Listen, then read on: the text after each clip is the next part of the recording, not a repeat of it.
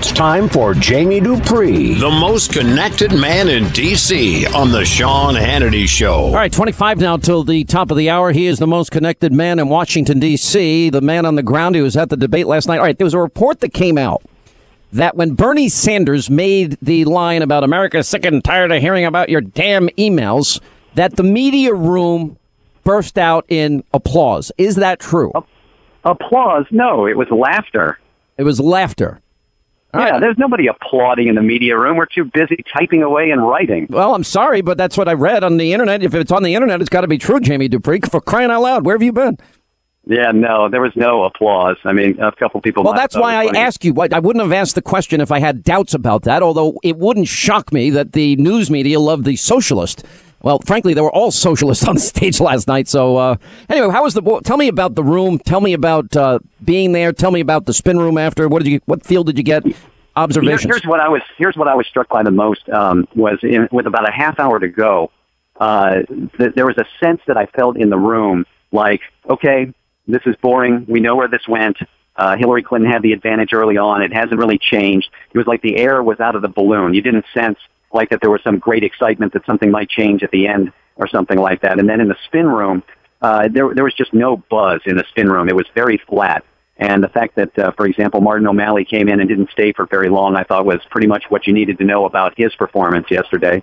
And, there was just this sort of feeling in there that it was really a Bernie Sanders and Hillary Clinton show, and the other people were just along for the ride. I think that's more than anything else. That's the feeling I got. And the Clinton people afterward, I mean, look, we all know they're spinning.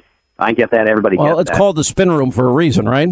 Yeah, but I sensed in the Clinton people a genuine feeling of relief and that they were really, really excited, that it went better than they thought and that they really feel like that they took a step forward there. So in that sense, you just got the feeling that it was a good few days for Hillary Clinton after a number of bad ones. She came in Monday, went over and did that rally with the union workers over at the Trump Hotel on Monday. Then a good debate for her yesterday, and today she's still in town actually doing events, a union event, and then a rally this evening in Vegas. I would assume she's probably doing some fundraising out here today. So this week probably went a lot better than some had thought. I think the one thing that it did not happen that I thought would happen was Bernie Sanders was not aggressive as I thought he would be in the debate.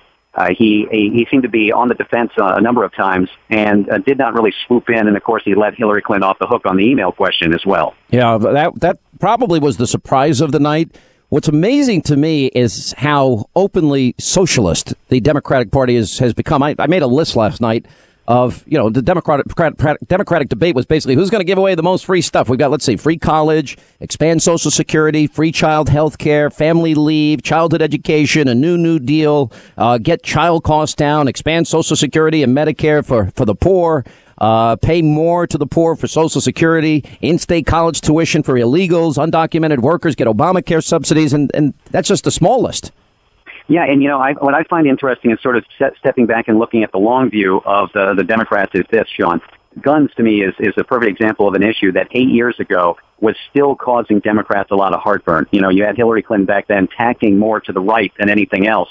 And now, that, along with all those issues that you just rattled off there, things have gone much more to the left. And I think in recent years, there's always all these stories, well, the Republicans have gotten so conservative. Yeah, the Republican Party has become more conservative, but you know what? The Democratic Party has become more liberal as well. And I think last night's debate really showcased that, as you mentioned, on a number of issues. And it's not just sort of one wing of the party. I mean, the Democrats, like the Republicans, have been successful in getting rid of sort of one wing of their party. The Republicans have done a good job getting rid of the liberal Northeast Republican. Well, the Democrats have done a good job getting rid of the Southern Democrats, the more conservative Democrats. And it's allowed both parties to move more to the side. And I think we really saw that last night with the Democrats. The single most asked question I've been getting from people from last night through today is, do you think she can win?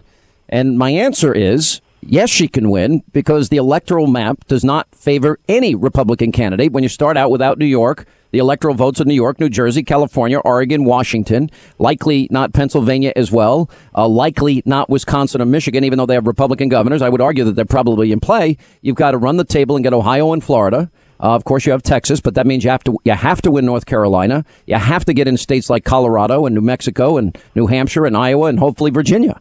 I mean, it's no. The math is the same as it was, the last election when Mitt Romney had to do those exact same things that you just mentioned in terms of winning North Carolina, winning Florida. You want to win Virginia. The Republicans have almost become uncompetitive out in California and New York when it comes to presidential elections, and that does put them at a disadvantage.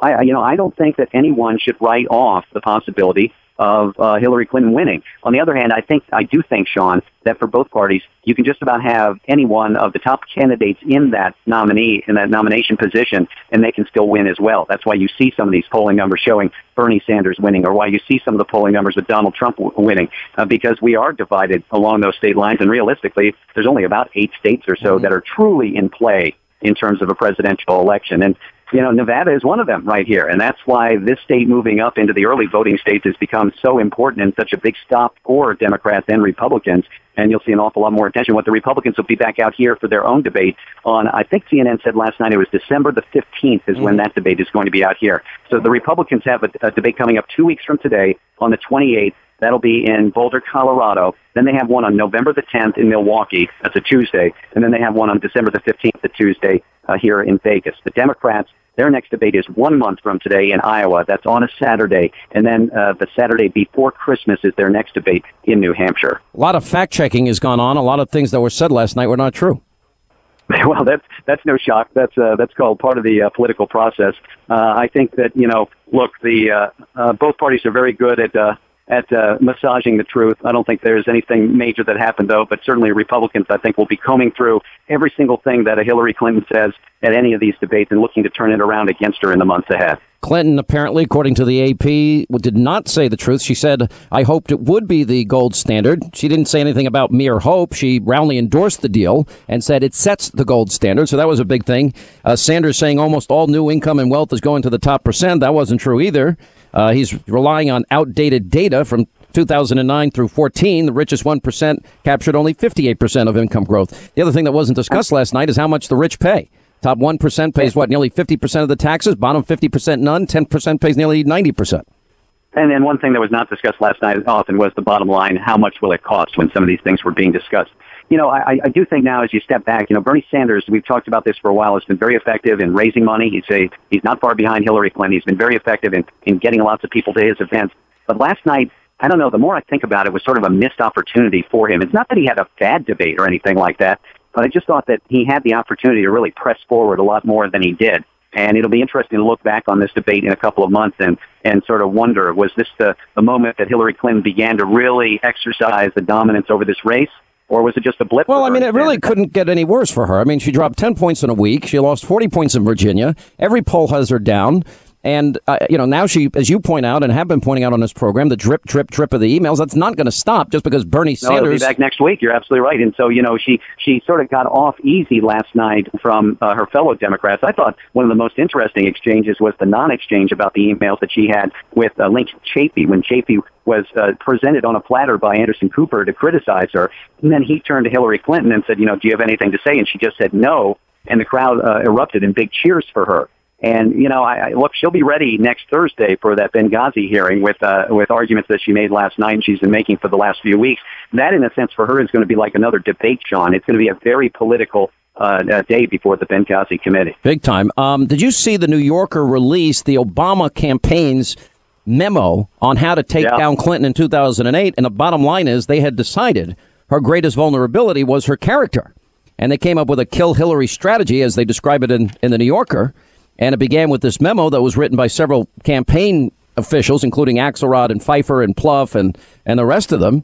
And the entire document was published for the first time, and they went after her with a vengeance. And I've got to imagine that whoever the Republican nominee is going to study this document in all of its detail. And if they were smart, they'd follow it to the letter. Well, listen, I think they've been trying to do that. That's sort of been the game plan right now, don't you think? It's been to zero in, and, you've documented it over and over again, to zero in on these things that raise issues about whether or not she's been straightforward, about her trustworthiness. We've seen it in the polls. So whether, no matter what they tried 8 years ago against her, it's still here. It's still a part of this campaign. I don't think it's going anywhere, and it's going to be brought up in a debate and by outside groups as well if she becomes the Democratic nominee. A couple of interesting observations I had was Hillary's tight embrace of Obama. She name dropped Obama more than anybody else. The pressure is mounting now for Biden to make a decision. There's no indication he's getting into this race now. As of right now, I don't see it happening. And Bernie Sanders spent the night on defense. And I thought he had a very hard time explaining his gun position and a very hard time explaining what a democratic socialist is. Yeah, and not only that, but there was one moment during, I think they were talking about foreign policy at one time, and Anderson Cooper turned it back to Bernie Sanders, and Bernie Sanders didn't seem to be paying attention, and then he said something like, "Pardon me?" And he just seemed flat-footed on foreign policy stuff yesterday, and it reminded me a little of what happened to Donald Trump in the second debate when he sort of disappeared during one segment about foreign policy. And if you look, Hillary Clinton had a good debate last night. I don't know how it's going to rebound in the polls and whether it's going to make a big difference, but I do think that she put Hillary put Sanders on the defensive much more than anybody thought. His gun answer, it sounded like a politician's answer. It didn't sound like a Bernie Sanders answer. You know, even the New York Times, you had Frank Rich tweeting out last night, just like last CNN debate, women questioner reduced to a cameo. And then David Itzkoff, who's the culture reporter for the New York Times, added, hey, if Don Lemon can only ask about black people and Juan Carlos Lopez can only ask about Hispanics, Wolf Blitzer should only get to ask about wolves. I mean, there was a lot of criticism how once again CNN marginalized the other people on the panel, and especially the women on the panel, and having Don Lemon ask the Black Lives Matter question. Could you believe that answer by Bernie Sanders? It's stunning. Do all lives matter or Black Lives Matter? I would argue that all lives matter, Jamie. I would not want to be one of those questioners because I just think it's a no-win situation. Nobody's ever going to be happy with how you did it. I did think it was interesting that Anderson Cooper, we talked yesterday. Yeah, well, listen, that's liberal criticism. That's not conservative criticism. Yeah, but I thought it was interesting how he went after everybody right at the beginning and really hit at Hillary's trustworthiness in the very first question and started in from there. Well, he had to because he was aligned with the Clinton Foundation, and that was the lead on Drudge for most of yesterday. And where we go from here, that's to me the big question is, can Bernie Sanders move it forward and regain momentum and really start to close? Because I do think that he has that geographical advantage up in New Hampshire that obviously Hillary Clinton has had troubles in New Hampshire before. And, even with all of her problems, even with her going down in the polls, you still look at the real clear average for national polls. Hillary Clinton is still the leader by a large amount. All right, Jamie Dupree, I know you've been running from one plane to another and one interview to another. Thanks for taking time to be with us today. We appreciate it. Should be fun next week, Sean, when we get back to the speaker's race. Oh, here we go. Yeah, another world war breaking out in politics. We'll continue.